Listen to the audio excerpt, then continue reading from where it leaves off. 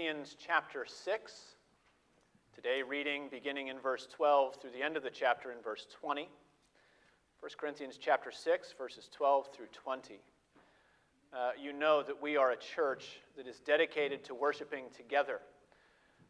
We do not take the children of our families and whisk them away when the sermon begins. Hopefully it's lively enough that they can all pay attention. But that means that sometimes we can have interesting studies as we seek the full counsel of God's Word and all of the issues to which God has wisdom to speak to His people. Today, we're going to be dealing with one such issue. As we've been studying marriage and sexuality in the Scriptures this summer, today is the fifth session looking today at the first of two sermons, two studies in the Scriptures on sex itself. We've studied God and His relation to us as creatures. We've studied the way that He has made men and women. We've studied what He purposed and what He planned for marriage. Today, and also the next time we come together, we're going to be looking in 1 Corinthians. Two passages at the end of chapter 6 and the beginning of chapter 7 give a very unique balance to the idea of human sexuality as we find it in the Scriptures. Because on the one hand, at the end of chapter 6, the message is essentially negative. Flee. Here are things that you must not do. In the beginning of chapter 7, the message is very positive. Here are things that you ought to do. As believers, we need both. We're going to look at both. So today, just looking essentially at the negative, at the issue of sexual immorality. 1 Corinthians chapter 6, verses 12 through 20. And as we go to the Lord, let's go to Him in prayer and seek His blessing on our study together. Let's pray. Gracious Father, we thank You for Your wisdom. We thank You that You equip us for every good work by Your word and by Your indwelling Spirit. Give us, Father, wisdom to hear from You. Give us also obedience to follow You. And give us faith to trust in You while we do. We pray these things in Jesus' name. Amen. Hear now God's word as we find it in 1 Corinthians chapter 6, beginning to read in verse 12. All things are lawful for me, but not all things are helpful. All things are lawful for me, but I will not be enslaved by anything. Food is meant for the stomach, and the stomach for food, and God will destroy both one and the other. The body is not meant for sexual immorality, but for the Lord, and the Lord for the body. And God raised the Lord, and will also raise us up by His power. Do you not know that your bodies are members of Christ? Shall I then take the members of Christ and make them members of a prostitute? Never. Or do you not know that he who is joined to a prostitute becomes one body with her? For as it is written, the two will become one flesh. But he who is joined to the Lord becomes one spirit with Him. Flee from sexual immorality. Every other sin a person commits is outside the body, but the sexually immoral person sins against his own body. Or do you not know that your body is a temple of the Holy Spirit within you, whom you have from God? You are not your own, for you have been bought with a price. So glorify God in your body. Thus far, the reading of God's holy and inerrant word. May He add a blessing as we study together His truth today.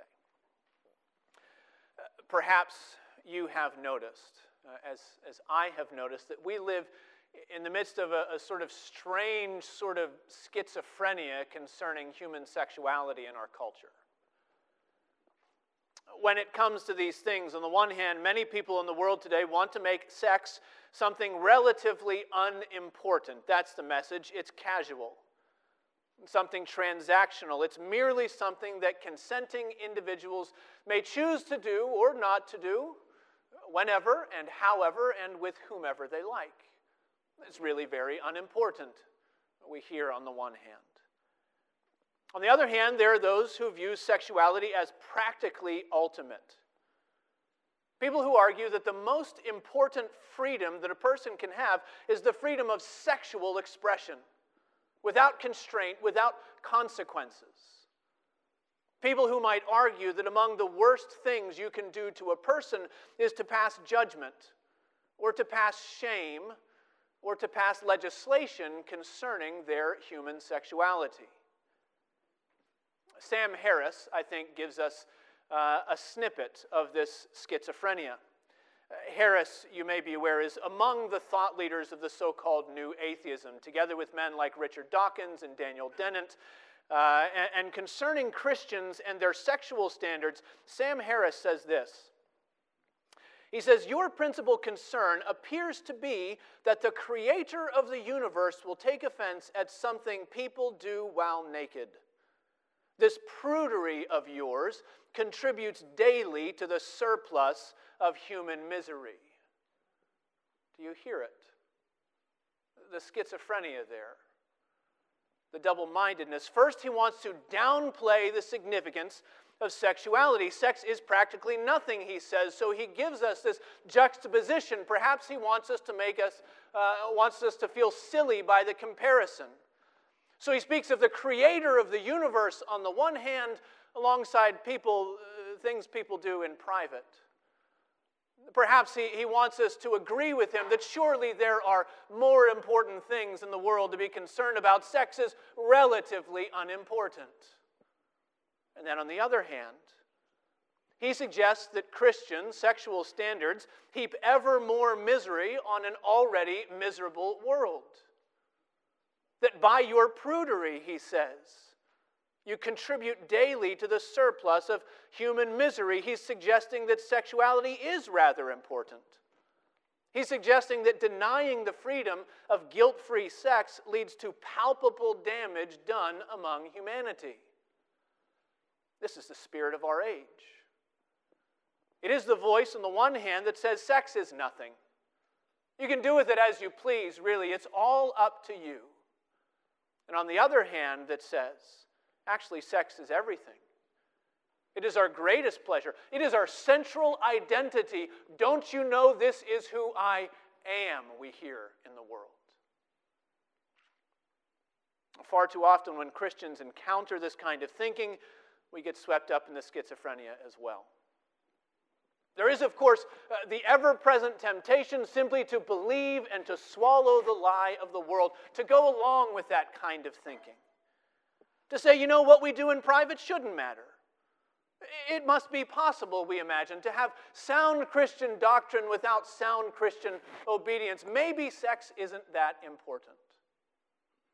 But then on the other hand, there is that knee-jerk reaction that always wants to answer licentiousness with legalism. That wants to put constraints that God has not put around these things, that practically wants to suffocate and deny good gifts that God has given to his people.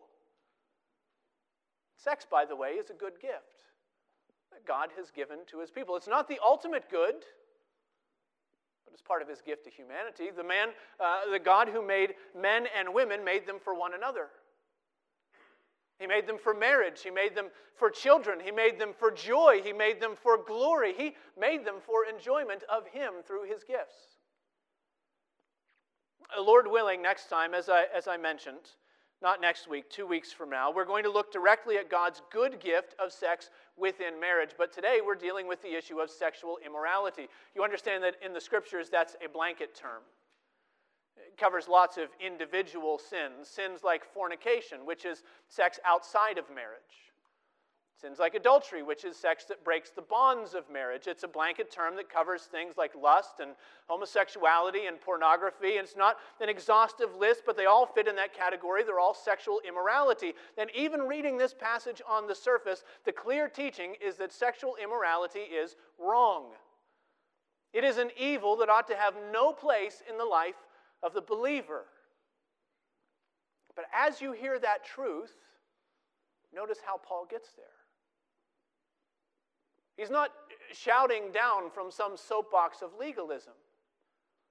He doesn't argue against immorality by saying, by the way, sex is bad. He argues against immorality by saying, by the way, the body is good. One commentator wrote that this passage in 1 Corinthians chapter 6 is one of the most important theological passages concerning the human body. What we should believe about who we are and how our bodies have been made and what they're for in the first place. I think that's true. As we open this chapter together, I want to help you see three commitments that God has to the bodies of his people, the bodies of believers. First, we find in this text that God is committed to raise our bodies from the dead. He's committed to the resurrection of our bodies. Secondly, God is committed to unite our bodies to Jesus Christ. He's committed to the union of our bodies. Third, God is committed to claim our bodies for his glory. God is committed to our bodies. He's committed to the resurrection of our bodies and the union of our bodies and the glory of our bodies. That's where we're headed today. We begin with God's commitment to raise our bodies from the dead. This first section of Paul's argument runs from verses 12 to 14. It culminates in this great reminder that those who are in Christ Jesus have a future to look forward to. Pick it up halfway through verse 13. The body is not meant for sexual immorality, but for the Lord, and the Lord for the body. And God raised the Lord and will also raise us by his power. This is the first truth that Paul uses to push back against the pull of immorality. It is the truth that the Lord has an eternal purpose, even for the bodies of his people. The human body is not merely a container into which God puts our soul for a short period of time. The body is also part of God's plan for salvation. The bodily resurrection of Jesus is proof of that. Because God will raise our bodies with Christ when he returns, we now should deal with our own bodies as things that are destined for transformation, for resurrection. Well, that's the basic shape of this section, but we have to back up. Because Paul's he's not teaching these things in a vacuum.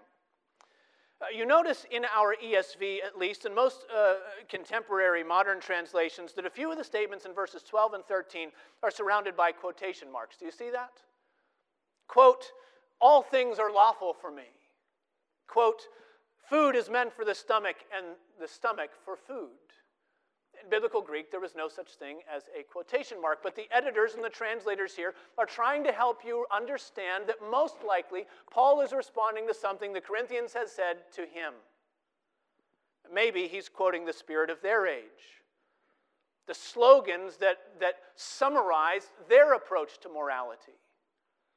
Today, these short snippets, these maxims, are the things that would show up in memes or in hashtags, right? So you might send to your buddies a picture of your weekend in Vegas, hashtag ATL, and everybody would know all things are lawful, right? You can do what you want. These quick little snippets that we throw out, and everybody's supposed to understand because it's already underneath the surface, it's already in the waters in which you're swimming. Well, in the Greek and the Roman worldview, these are some of the values that carried the day. When we take them together, they are an intoxicating cocktail of self-determination on the one hand and the disposability of the body on the other. It's possible that first quote, all things are lawful for me, it's possible that was a perversion of a message that Paul had preached to them. You remember that Paul is the apostle of grace. We are not under law, he says. He tells the Galatians that for freedom Christ has set you free. And it's possible that the Corinthians took that teaching and they ran with it in the wrong direction. I think it's just as likely that this idea was already a part of their own culture. They didn't have to pervert anything that Paul was giving them. Corinth, of course, was a Roman city, not a Jewish one. The issues that we see Paul dealing with in both of these letters are not typically Jewish hang-ups, but Roman hang-ups. They seem to be more influenced by first century Roman worldviews about morality and how morality was incredibly relative. You know, of course, that the first century world did not operate on strict standards of right and wrong. Instead, they operated on strict standards of honor and shame. Anything that was honorable was allowed. Anything that brought shame on your family or your superiors, anything that brought shame on the empire, well, that was verboten. Today, the term that we use to talk about this is a social construct. And in that time, the famous orator Cicero put it this way. He said, if anyone thinks that youth should be forbidden to have affairs, his view is contrary, not only to the license of this age, but also to the custom and to the conscience of our ancestors. For when was this not a common practice, he asks? When was it blamed? When was it forbidden? Do you hear what he's saying? Hashtag all things are lawful. Why? Because morality is what we make it. It's just a social construct. There is no one to tell me what I should do. There is only what we decide ought to be done. Now that line in verse 13 is almost certainly a quote from the Roman culture. Quote, food for the stomach. Stomach for food. You understand the context. This is telling us this is a euphemistic way of referring to sexual activity. It boils it all the way down to arguments about organs and appetites. After all, the logic might go, it is perfectly natural. What's the point in having an itch that you're not supposed to scratch? And so it's the approach that takes sex that makes it about as significant as grabbing a handful of almonds to tide you over between lunch and dinner. It makes choosing your sexual partners about as significant as putting on a new outfit each morning. After all, it's very natural. It's just something you do with your body. These are the kinds of cultural and religious assumptions that Paul is encountering when he goes into Corinth. And when you hear those kinds of arguments, they ought to sound very familiar to you. Not much has changed in 2,000 years. These are also the waters in which we are swimming. Don't worry so much about sex, says our culture. Don't get so pious. Don't be preachy. Don't be such a prude, says Sam Harris. After all, it's harmless, isn't it? It's natural, isn't it? All things are lawful. Food is meant for the stomach. Paul denies both approaches. Now, concerning that idea, the harmlessness of sexual immorality, notice what he says. He makes the point that even if it were harmless, it's not. But even if it were, just because it's harmless doesn't make it helpful. That's what he says. All things are lawful, not all things are helpful. That term helpful, in the context of 1 Corinthians, is tied inseparably, not just what is good for you, but what is beneficial for the community. Remember the other hang-ups that were going on in the church in Corinth. These new believers are still stuck in that pre-Christian pursuit of whatever made them feel good while they ignore the needs of people around them. So they craved knowledge for knowledge's sake. Paul said, no, you have to press on to love. They were puffed up with themselves and felt pretty good, and Paul said, no, you have to build one another up. So here he's saying, not everything you can do is something you should do. Not everything that is possible is helpful. Not everything leads to Christ-like love among the community of God's people. Not all things are helpful. In fact, he goes on, those things might be downright destructive. All things are lawful for me, he quotes again, but I will not be enslaved by anything. If you have ever counseled or parented or been married to someone who is stuck in a cycle of sexual sin, you will not at all be surprised that even our secular worldview treats this as another addiction like drugs or alcohol. Something that pulls you in and gets you stuck in a cycle you don't know how to break. Screwtape calls it the ever-increasing craving for the ever-diminishing pleasure. It's a downward spiral of enslavement. Or if you've had firsthand experience with these sins, you know there are some desires that have the ability to consume the one who pursues them. You know the way there are images and memories and fantasies that live rent-free in your consciousness and color the entire way that you see the world around you. Proverbs chapter 6, verse 27 warns us not to imagine that we can take fire into our laps without our shirts being burned. Paul's saying something similar.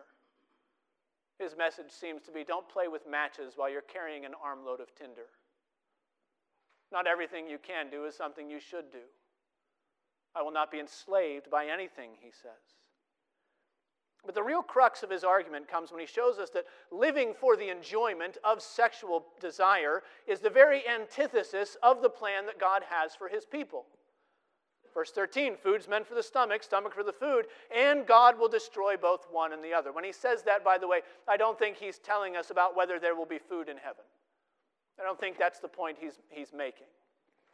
Rather, he is telling us, he's showing us that those who spend their lives living for bodily pleasure will, when Christ returns for judgment, they will receive God's condemnation.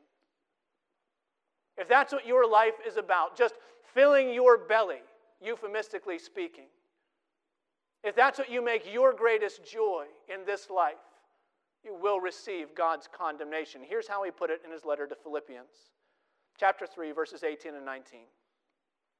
He says, many of whom I have often told you, and now tell you even with tears, walk as enemies of the cross of Christ. Their end is destruction.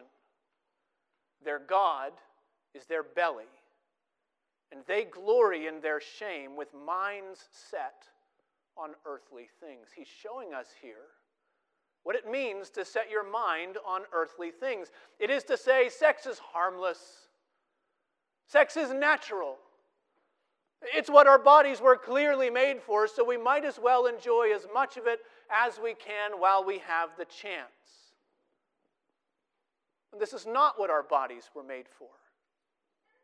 Our bodies, he says, were made for the Lord.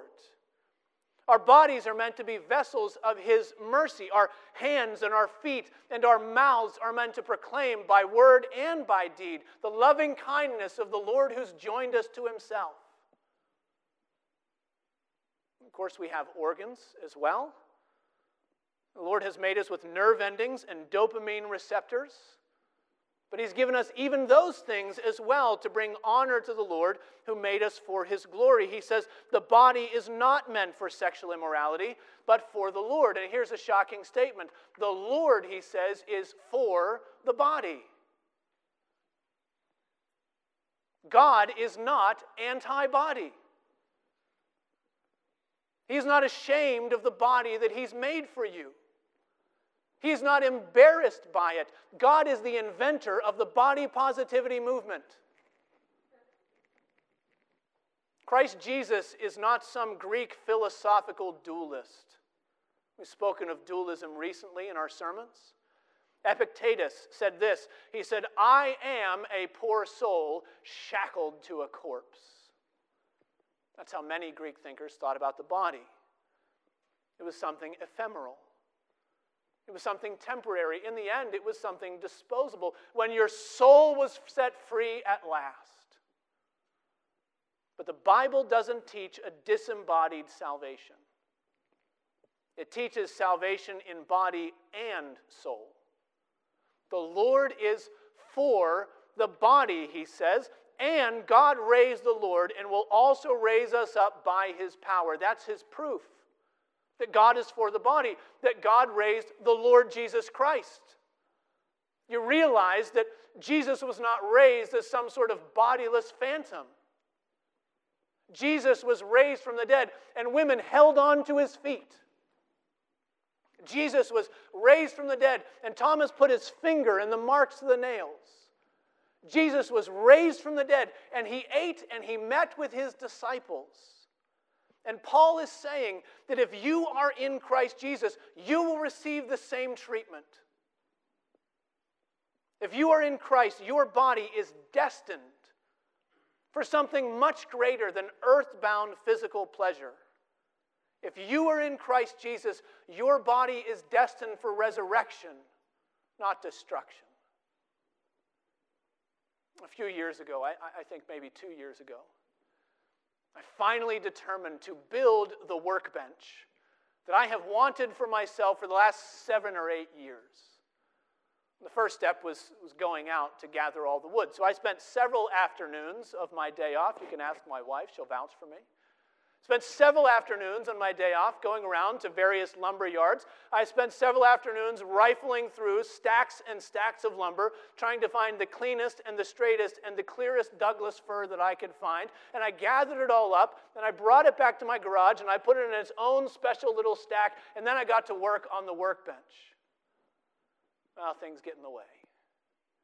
I have other projects to attend to, and the workbench and the project has sat there. And in the meantime, I've been working on other things. And more than a few times over the last several years, I have thought to myself, I need a few pieces of wood, actually. It's just going to be stuck behind drywall somewhere. I'm just going to cut it up and turn it into shims. And I have been tempted more than a few times to take a circular saw to my stack of special Douglas fir. But then I remember what it's destined for. The plans that I have for it, though they're not fulfilled yet. That's just a very, very small picture of what the Lord is doing with you, dear believer.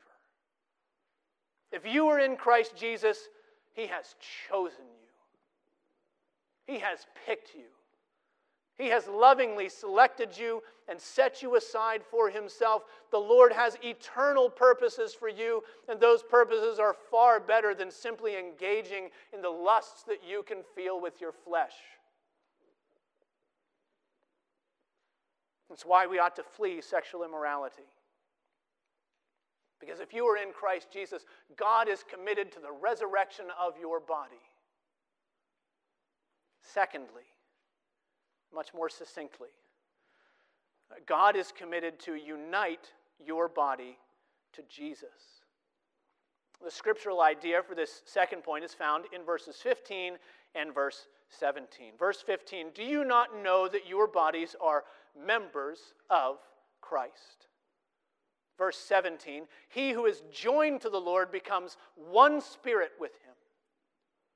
This is the language of union with Christ, and it is the New Testament's way of speaking of Christians joined by faith to Jesus and receiving all of the blessings of belonging to God through that union with Him. In Paul's letters, you're probably aware that this often takes the shape of being in Christ, of being in Him. So Paul tells us, in Christ, we have redemption, the forgiveness of sins. He says that in Christ, our old self was crucified in order that our body of death might be brought to nothing. He says that in Christ Jesus, you who were once far off have been brought near by the blood of Christ. To be in Christ is to be united to Him, body and soul, for time and eternity. To be in Christ is to be safe. It is to be loved forever. Jesus uses the same idea, but different language. John chapter 15, He speaks of union as this ongoing state of abiding in Him, and He in you, by the way. John chapter 15, verse 5, I am the vine, you are the branches. Whoever abides in me and I in him. Do you hear that reciprocal relationship of union with Christ? Whoever abides in me and I in him, he it is that bears much fruit. For apart from me, you can do nothing. In union with Christ, we have everything. Separated from Christ, we have nothing. This is the message of the New Testament. This is the message of Jesus Christ. And so our union with Him is the permanent covenantal bond through which every spiritual blessing comes to believers who are joined to Jesus. In other words, when we speak of salvation, we speak of union. When we speak of union, we speak of salvation. It works in both directions. The old quote by John Calvin bears repeating here. He says, we must understand that as long as Christ remains outside of us and we are separated from Him, as long as that's true, he says, all that He has suffered and done for the salvation of the human race remains useless and of no value for us. All that He possesses is nothing to us until we grow into one body with Him. That's what Paul says you are doing, dear believer. Rather, that's what he says the Holy Spirit is doing in you. Verse 15, do you not know That your bodies are members of Christ. You're united to Him. You've been joined to Him. You are members of His body, united by the Spirit to the Savior forever. He goes on, how then could we bear to break faith with the Lord through sexual immorality? The language that shows up between verses 15 and 17 is intentionally dramatic. Shall I then take the members of Christ and make them members of a prostitute? Never, he says. In our day, you're not even allowed to use that word anymore. The socially sensitive term for a prostitute now is a sex worker. And that is an intentional move to legitimize sex for hire. It is an intentional move to destigmatize prostitution. Paul does not want to destigmatize the picture that he's giving us. He is trying to paint it in as stark a black and white as possible. He says, you already are members of Christ. How then can you become the members of a harlot? A few things to note about this example that Paul uses.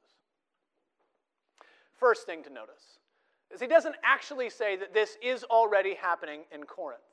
Unlike some of the other issues he deals with in the Corinthians, he doesn't say, I've heard a report. He doesn't say that this is already happening, but this is the sort of thing that happened in the Roman world. It happened especially in places like Corinth. You may have heard some of those old claims about Corinth, that the verb, they took the name of the city and they made it into a verb. To Corinthianize meant to play the harlot. Some of those things might have been slander. Some of those things might have been exaggerated. But regardless of whether or not it lived up to its reputation, the fact is that Corinth was a harbor town. Corinth sat on that tiny little isthmus connecting the Greek peninsula in the south to the mainland in the north. It was a gateway to the Mediterranean with a harbor on the east and a harbor on the west. From all points of the globe, traders and merchants came, and they all called Corinth their happy little sleepaway. Corinth was the kind of place that knew how to keep secrets. You could find anything you wanted in Corinth. What happened in Corinth stayed in Corinth, we might say.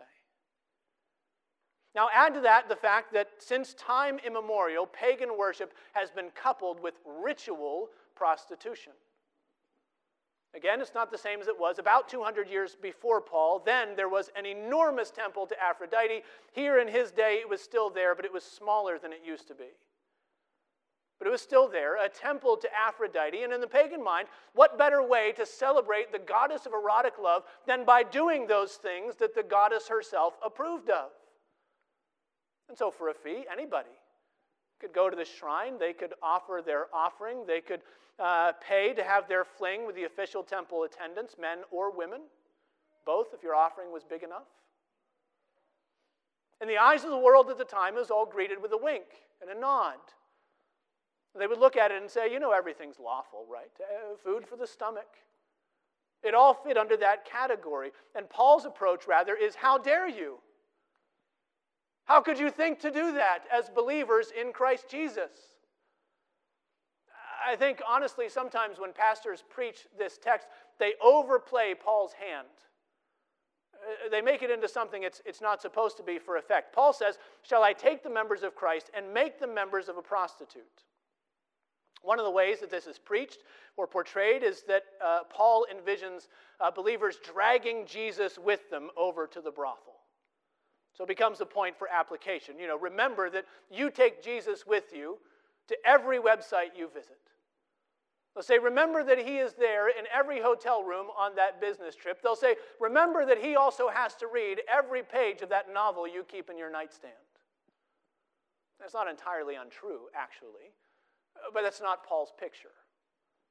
Paul's picture envisions something far more stark than Jesus looking over your shoulder. Paul's picture is an amputation. So notice verse 16. He quotes that final line from Genesis chapter 2. The one we read a few weeks ago that refers to the sexual union between a husband and a wife. Or do you not know, he says in verse 16. Or do you not know that he who is joined to a prostitute becomes one body with her? For, as it is written, the two will become one flesh. There we have what ought to be the result of a lifelong covenantal union. Genesis 2, therefore a man shall leave his father and mother and cleave to his wife, and the two shall become one flesh. Here it is cheapened. It's a coupling with no commitment. It's transactional, you understand.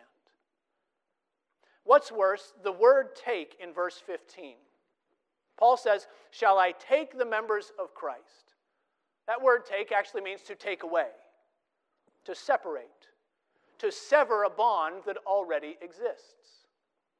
And in verse 16, the word join should be read as active rather than passive, one who joins himself to. It means to hold fast, it means to cling. And as the footnote in your SV points out, it's the same word used in Genesis 2:24. So now perhaps you see what's wrong with sexual immorality. God has said in his word that man shall leave his parents and cleave to his wife, and they shall be united for a lifetime. And Paul says that immorality is acting as though you could leave your Lord and cleave to sexual immorality and be united to that as long as you want. He doesn't say that Christians lose their salvation through a single sexual sin, but he is showing us that sexual immorality for the Christian is spiritual adultery. It is acting as though you were not already covenanted to someone else. Sexual immorality is treating the Lord who has joined us to himself as something to be put off. Like a sweater that you can take off as soon as it gets too hot or scratchy for your tastes. Brothers and sisters, this should not be. Because the Lord has more in mind for your bodies than sexual immorality. He has better plans than temporal pleasures that enslave you and leave you empty. God is committed to the union between your body and your Savior. Thirdly, verses 18 to 20, we find that God is committed to the glory of your body. The resurrection of your body, the union of your body, the glory of your body. It's here at the close of the passage that Paul finally gets around to the business of imperatives. There are two of them. They're directly connected. The first one shows up in verse 18. Flee from sexual immorality, he says. Flee from it. As in, run away as fast as you can. Like a man running to escape a burning building, like Joseph sprinting from the house of Potiphar. Flee from sexual immorality. Don't play around with it, he's saying. Don't try to flirt with it. Don't play footsie with sexual temptation to see just how close you can get to the line without going over from questionable to catastrophic. Don't have a minimalistic view of sexual sin the way that many teenagers in their first relationship have a minimalistic view. And the question is always, well, what can I do? How far can I go? Paul's saying don't ask that question. The question is, how far can you get away? Flee from sexual immorality. He says the sexually immoral person sins against his own body, we might add, or hers. He's telling us it's moral self-destruction, so run away from it, he says. Flee from sexual immorality. And the second imperative in verse 20. Glorify God in your body. That command actually comes at the end of another theological truth. Back it up a little bit into verse 19. Or do you not know that your body is a temple of the Holy Spirit within you, whom you have from God? You are not your own. You have been bought with a price. So, he concludes, glorify God in your body.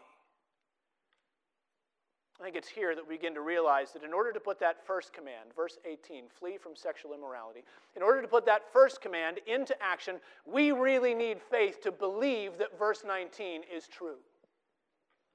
I mean, like really and actually true. I mean, really trust it. We need to accept it as the bedrock of our reality. We need to have it work so far deep down into our souls that it becomes the filter through which every breath of this world in which we live passes as it comes into us. Because you know how it works. And you know how easy it is to sit here on Sunday morning, dressed in your nice clothes, sitting next to nice people, hearing nice things. You know how easy it is to agree with the pastor when he's in the pulpit and say, yes, yes, a temple for the Holy Spirit, I believe it. And it's true, by the way. It's absolutely, unequivocally true of every believer. Positively, without a doubt, absolutely true. The Holy Spirit of God indwells the lives of every one of His children. He fills them with joy and hope in Christ Jesus. There is not a two-tier system where some Christians are saved and some have the Holy Spirit. The New Testament tells us that if anyone does not have the Holy Spirit, he is none of Christ's. There is one tier. If you are a believer, the Holy Spirit indwells you. It's true. He constantly works to subdue the lusts of the flesh. He helps us to engage with the work of mortification. He nudges us in the direction of Christ. He speaks conviction when we're walking in darkness. He meets us with comfort when we read His Word. He breaks our hearts so that we can turn to Him in repentance. It is true, dear believer. If you are in Christ, the Holy Spirit resides in you.